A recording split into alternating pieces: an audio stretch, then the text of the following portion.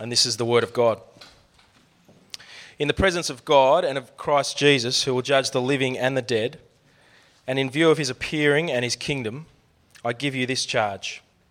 Preach the word, be prepared in season and out of season, correct, rebuke, and encourage, with great patience and careful instruction.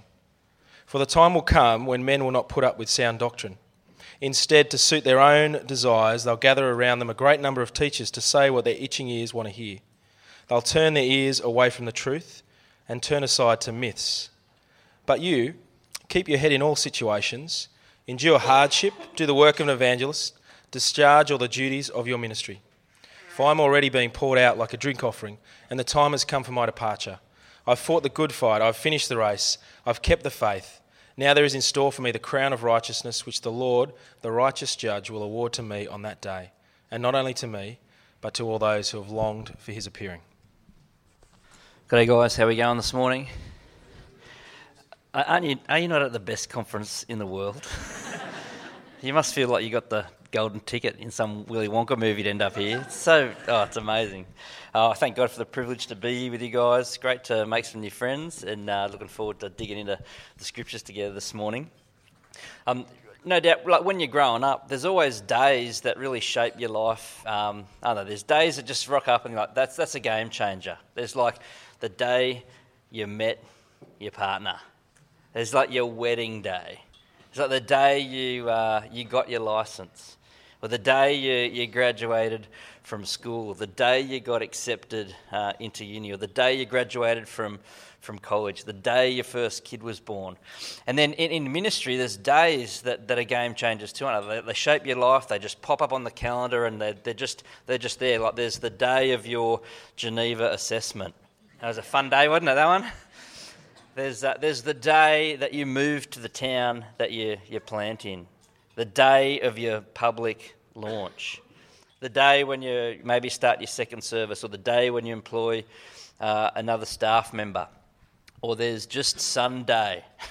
Always they're just Sunday, and there's always these days that just tend to shape our life and our ministry, and the Bible talks about like a big day that should really put all those other ones into perspective. A day that really does shape our life and all our ministry.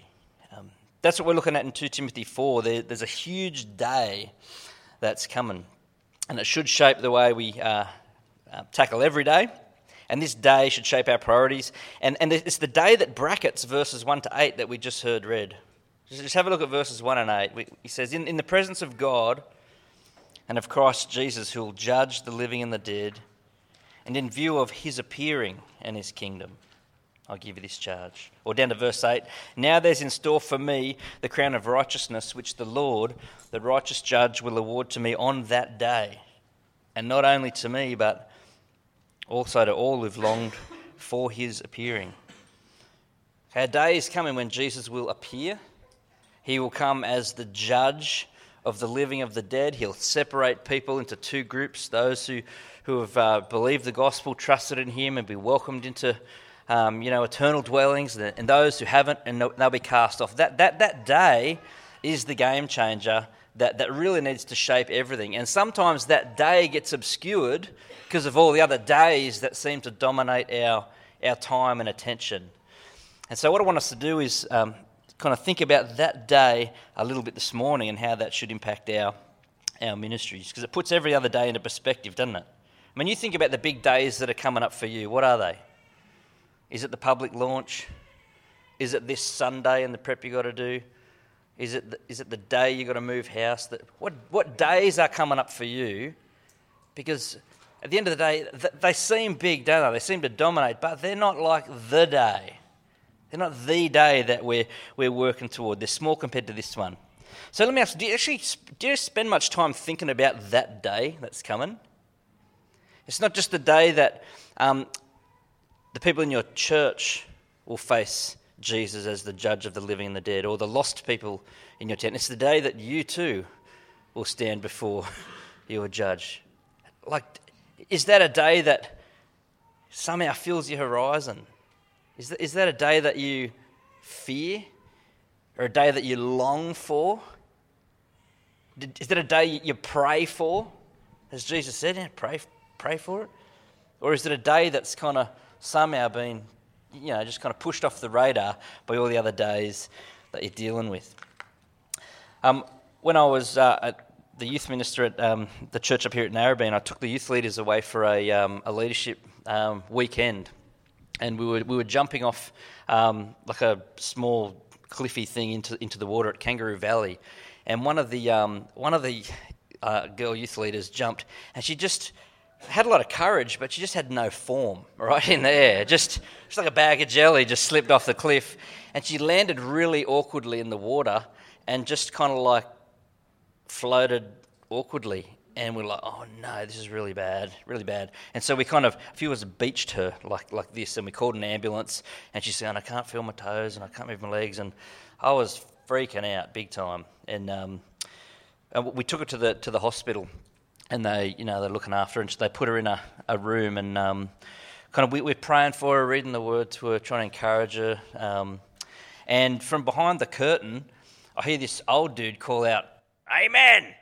like to our prayers. So I whip back the curtain, and there's old mate. He's not really looking that healthy. He's very old, but turns out he's a Christian man who's been like a Sunday school teacher forever, right? Forever. And he's like, what are you guys doing here, like in Kangaroo Valley? He says, we're teaching these leaders, training them up to teach the word to the next generation. And he's like, that's awesome, so important that you equip the next generation, so important that the young kids are ready for the day. Well, here we go. It's a big enough day as it is, mate, but prepare for the day.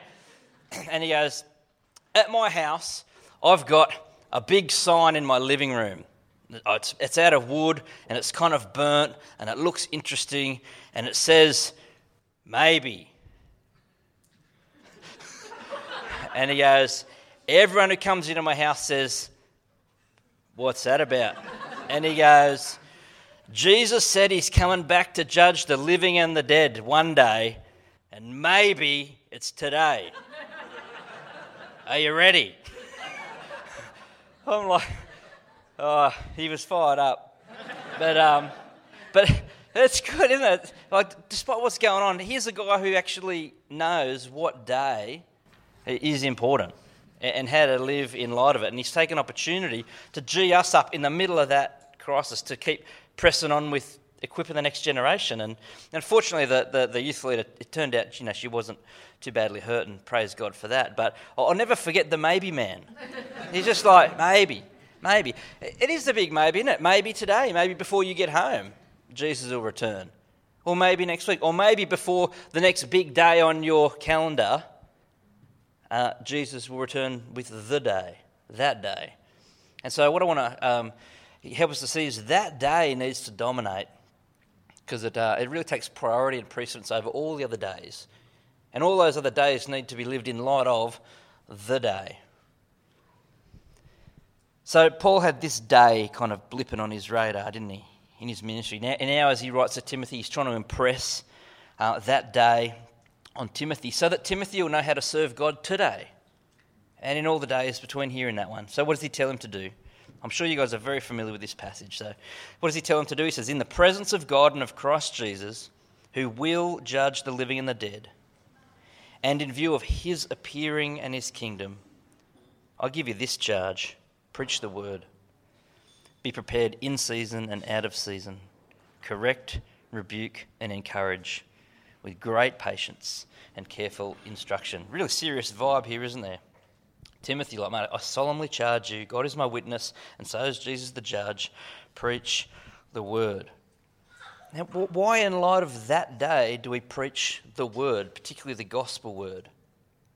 It's the only thing that gets people ready for that day. That's what people need most before that day, is the word, is the gospel word about Jesus, so they can be prepared for that day. And he says, preach it, proclaim it, announce it, declare it, make it known. Now, I know that you guys have got lots of stuff going on in your lives and in your ministries, and when you plant, there's lots to juggle, right? There's all the admin stuff, the legals, the compliance. There's training, there's groups to run, services to plan, events to manage, people to care for, structures and systems to kind of set up. But amidst all of that, mate, our priority must be to preach the word. Now, I know you know that, but I'm going to say it anyway. Preach the word, because the day is coming, and maybe it's going to be this week. Preach the word, keep it central, because God's spoken, right? That's a good word, isn't it? We checked it out in chapter 1. It's a good word. It's sound teaching. It's the good deposit. It's beautiful. It's right. It equips us it makes us wise for salvation, because it points us to Jesus. It equips us thoroughly for every good work. Preach the word. When do you do it, mate? All the time. In season, out of season. Now, I love playing soccer Wednesday nights during winter. It's fun, but the soccer season's just finished, and I can't wait for next season. But preaching the word is not like that, because there's no off season. It's always on. Well, it's even on when it's off, if you know what I mean. Preach the word. Be prepared in season and out of season. Just, mate, be ready anytime, anywhere, all the time. When it's easy, that's the in season, isn't it? When it's not easy, that's out of season. When people want to hear it, when they're opposed to it, and you know this, but in your ministry, you'll have times when it's in season, isn't it? I'm preaching right now in season, because look at yous, keen as, Bible's open. No one's bagging me. It's great, except maybe Tim. But this is in season, and maybe at your church it's in season because people are like hungry for the word, and they're like, man, that was a great talk. They were so encouraging, and they're like tagging you on Facebook, and they're like writing you encouragement little cards, and they're like sending you flowers, and they're like going, this is unreal. Thanks so much for teaching the Bible, and maybe you're in that spot where it's in season. It's a joy and a delight to preach the word, but mate. Enjoy that while it lasts, because it's not always like that, is it? It's not always easy and in season to preach, even amongst believers. I mean, for Timothy, he's got to preach in season and out of season at Ephesus, where, mate, it's out of season for the young fella, because on the outside there's persecution coming. He's under Nero's reign, remember, because he's preaching a different Lord. And inside the church there's the heretics, the false teachers, who need shutting down, who are disrespecting him, and the word to the young guy, mate, you preach the word. In season, out of season, when they love you, when they hate you, hold the line. Now, in church plants, it's very important to preach the word, because how does God build his church? Through the ministry of word and prayer by his Spirit. Preach the word. How else do you think it's going to get done? Preach the word. And church plants they can be magnets for freaks and weirdos and nutty people who have strange ideas about what is most important and would love to come and exert some influence in the church. And early on, they're very dangerous. Mission drift is a very real thing, a threat you face. And how do you combat it? You need to preach the word. You need to let God's word set the tone for what you believe, how you behave, your priorities, what's important. So, mate, in your church plants, it can be out of season when one weirdo walks through the door. Yeah, just like that. The weather can change. So it can happen in your church plant. It can even happen amongst people that you feel were like solid from your core group, your launch team, that you just thought were grounded, solid, and then all of a sudden, man, they're teaching stuff in their home group that's just not, not kosher, not good. And you think, mate, now I've got to shut them down and have all that messy convo, and it's out of season, it's hard work. You thought they were on board, and maybe they'll leave if you go too hard, and you got all that drama. But out of season, you preach the word. It's God's church. He rules it by his word. Preach the word. It can happen when you try and work with other churches as well. When we first moved to Foster, we tried to work with some of the other churches to start scripture in the high school. There was no high school scripture. And I volunteered to put together 5 lessons for the kids, and because we cross-authorise each other, I showed the Ministers Association the 5 lessons. And do you know, the big objection to the lessons was that we were telling kids that Jesus died for their sins. there were people who didn't think that Jesus, ministers, getting paid, who didn't think Jesus died to take the punishment for sin. Some very strange ideas about how the atonement works. And they didn't want any mention of sin or judgment in the 5 lessons that the only 5 lessons the kids were going to get in all of their high school, because the kids have already got a low self-esteem. Why should we call them sinners? We need to be more positive.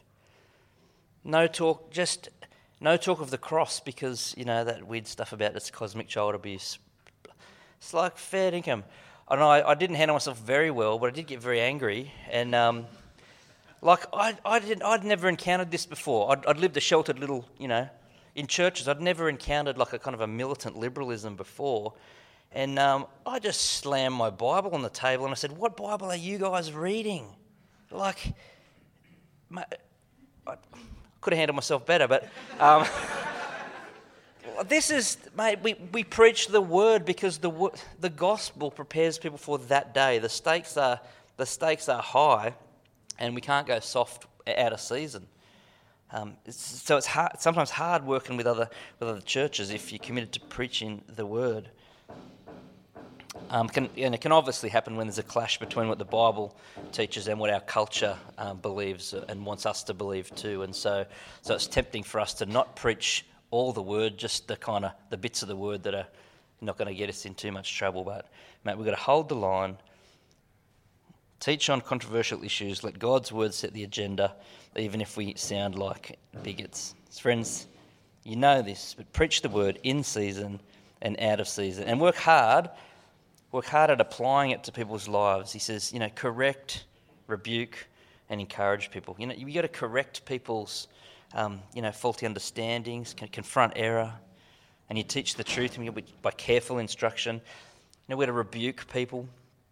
He's just talking about dealing with the messy stuff in church life, challenging people. Come on, mate. You're claiming Jesus as Lord, but you're not really living under his lordship here. Come on, mate, get it sorted. In our staff meetings, we I have the great joy and privilege of shepherding quite a messy church, and like we all do, because they're made up of people. One of the standing just items on our staff agenda is church discipline. Who do we need to correct, rebuke, or encourage this week? Because it's pretty messy. And I need to keep it on the agenda because I'd prefer to not do that stuff a lot of the time. So I just leave it there, and every week we try and work out how to graciously, lovingly, boldly work out who's next. Who's next. But it's out of love for them, out of love for the church, with a goal for seeing them transformed into Christ-likeness. But we're to correct, we're to rebuke, we're to encourage. We're to encourage the battlers, remind our people of the gospel, God's kindness to them when they stuff up, God's good promises, call them to live holy lives.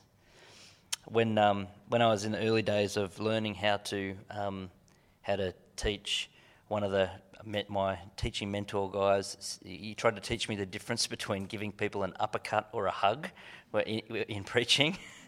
You know what I mean? Some people need the firm rebuke, and some people need the gentle hug. And he says, sometimes, mate, I think you get them backwards. And it's not good, is it? When you're really gentle and affirming of people who really need the hard word, it's just loving yourself because you don't want to have the awkward conversation.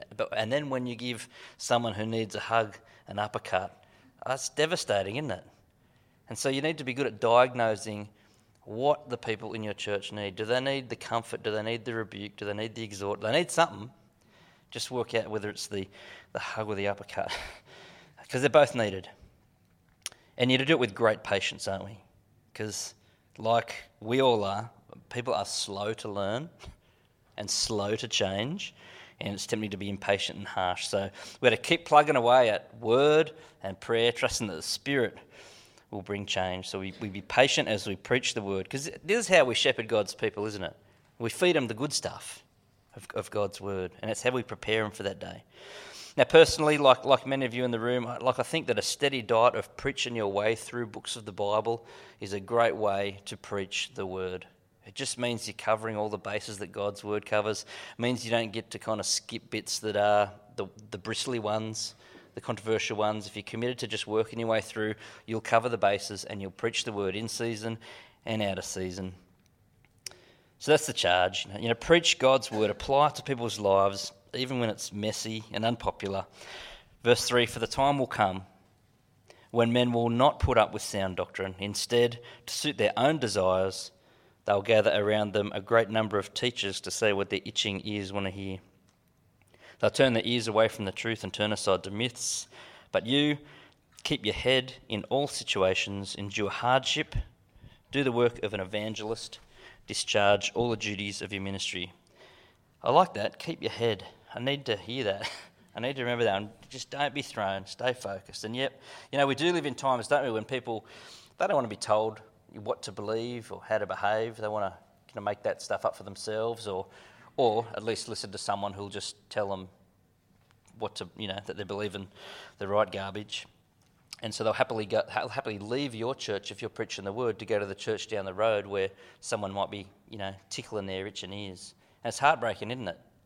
Seeing people prefer to go somewhere where the truth's not really valued, and you just think, oh, come on. So do the work of an evangelist, Keep preaching the gospel, keep seeking them out.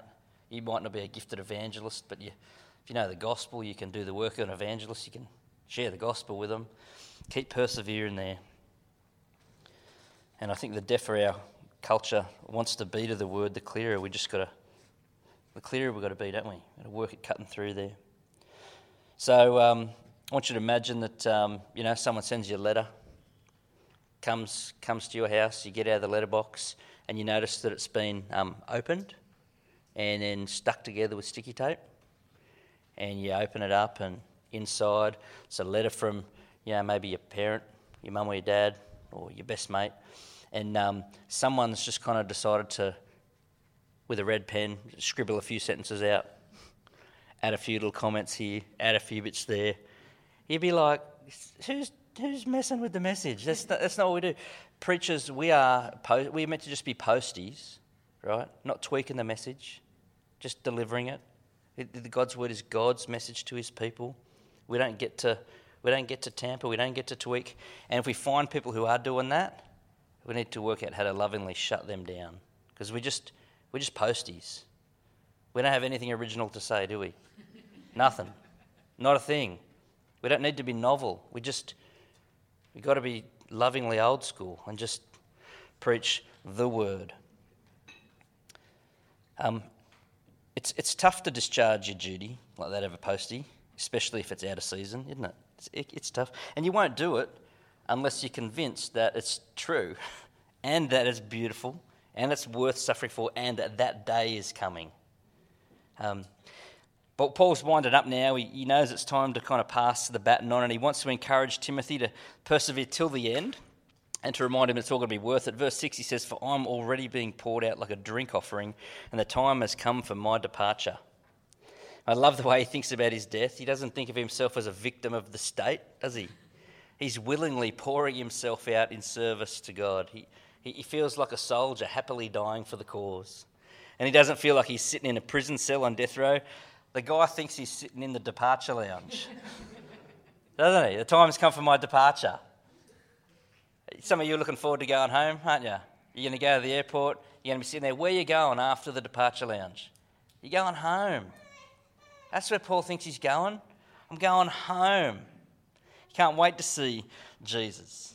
He doesn't have any regrets about how things have turned out either. He's actually glad he spent his life the way he has and how it's turned out.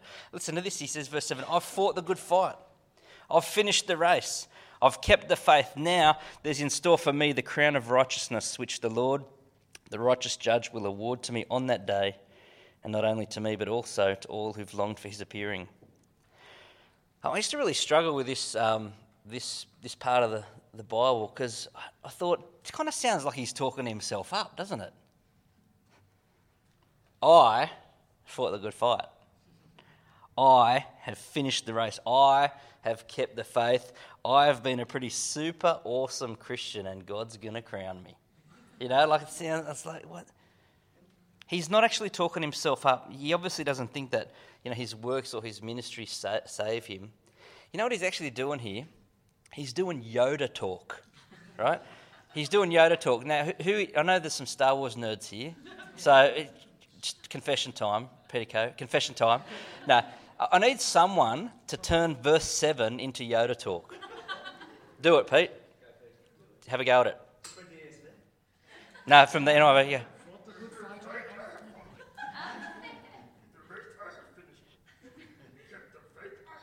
That's how it goes in the Greek. That's it. That's exactly it. Good on you. He's going, the good fight I've fought. The race I've finished, the faith I've kept. The emphasis for him is not on his own performance of that. It's on that he's been kind of committed to the right stuff. He's been about the gospel. He's not saying I've done such an awesome job that I deserve to be crowned. He's just saying, mate, I've kind of been about the right stuff. I've been about the good stuff. The good fight, that's what I've been fighting. I've been battling out for the gospel. It's all about the gospel. The race, that's the thing I've been running. The race, the course that Jesus marked out for me. I've just tried to stay in the lanes and get to the end. And I'm not saying I come first or anything. So the race that I've been running, that's the faith that I've kept. I've been clinging to the good deposit, the gospel. I've hung it all on the gospel. He's not saying he's always been perfectly, godly in all that, but he's just captured by the gospel, and so he's got this solid, beautiful confidence, doesn't he, to face death. He's like, now there's a crown for me. Now there's in store for me the crown of righteousness, which the Lord, the righteous judge, will award to me on that day. And not only to me, but also to all who've longed for his appearing. He's going to have to stand before an earthly judge who's going to condemn him to death.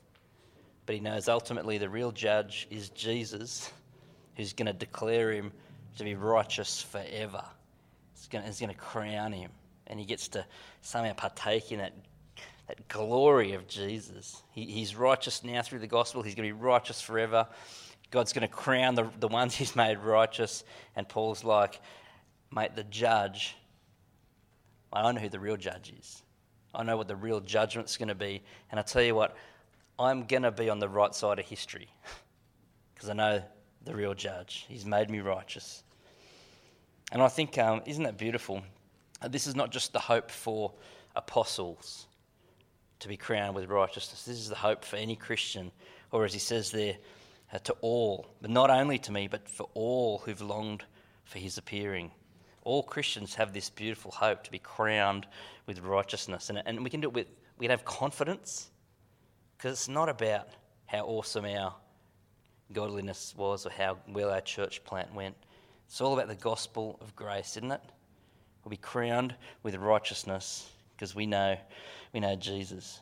And I tell you what, mate, Paul's hope is that he's going to see his Jesus face to face. And don't you reckon he's looking forward to the day when there's no off season, when it's just not hard? I can't wait for that. Are you longing for that day? The day that really needs to kind of dominate our horizon. Are you praying that it will come? I mean, are the people in your church ready for that day? Are your family ready for that day? Are the people in your suburb and town ready for that day? How do we prepare people for that day? And we preach the word, we preach the gospel, and we do it with some urgency, and we do it relevantly as we seek to apply it to people's lives appropriately, and we do it gently and patiently and depending on God's strength. I'm going to pray for us that that really would characterise our ministries, shaped by that day as we seek to bring the word to bear in our day. All right, thank you, Lord, for the chance we have to gather this morning to reflect on your word. Thank you for its clarity that you just speak to us so beautifully and clearly, reminding us about where your world is headed, that one day your Son will appear and he will gather those who belong to him and he will judge those who have opposed the gospel or not put their trust in your Son. We pray that that day would shape our lives, would dominate our horizon, that we'd be people who are committed to preaching your word. Please give us power to do that by your Spirit. Please help us be good at diagnosing what our people need to hear and how they need to hear it. God, please give us a willingness to pour out ourselves in sacrifice to you, knowing that we're not losing our life. We're about to gain life forever and a crown that we don't deserve. I pray this for your glory. Amen.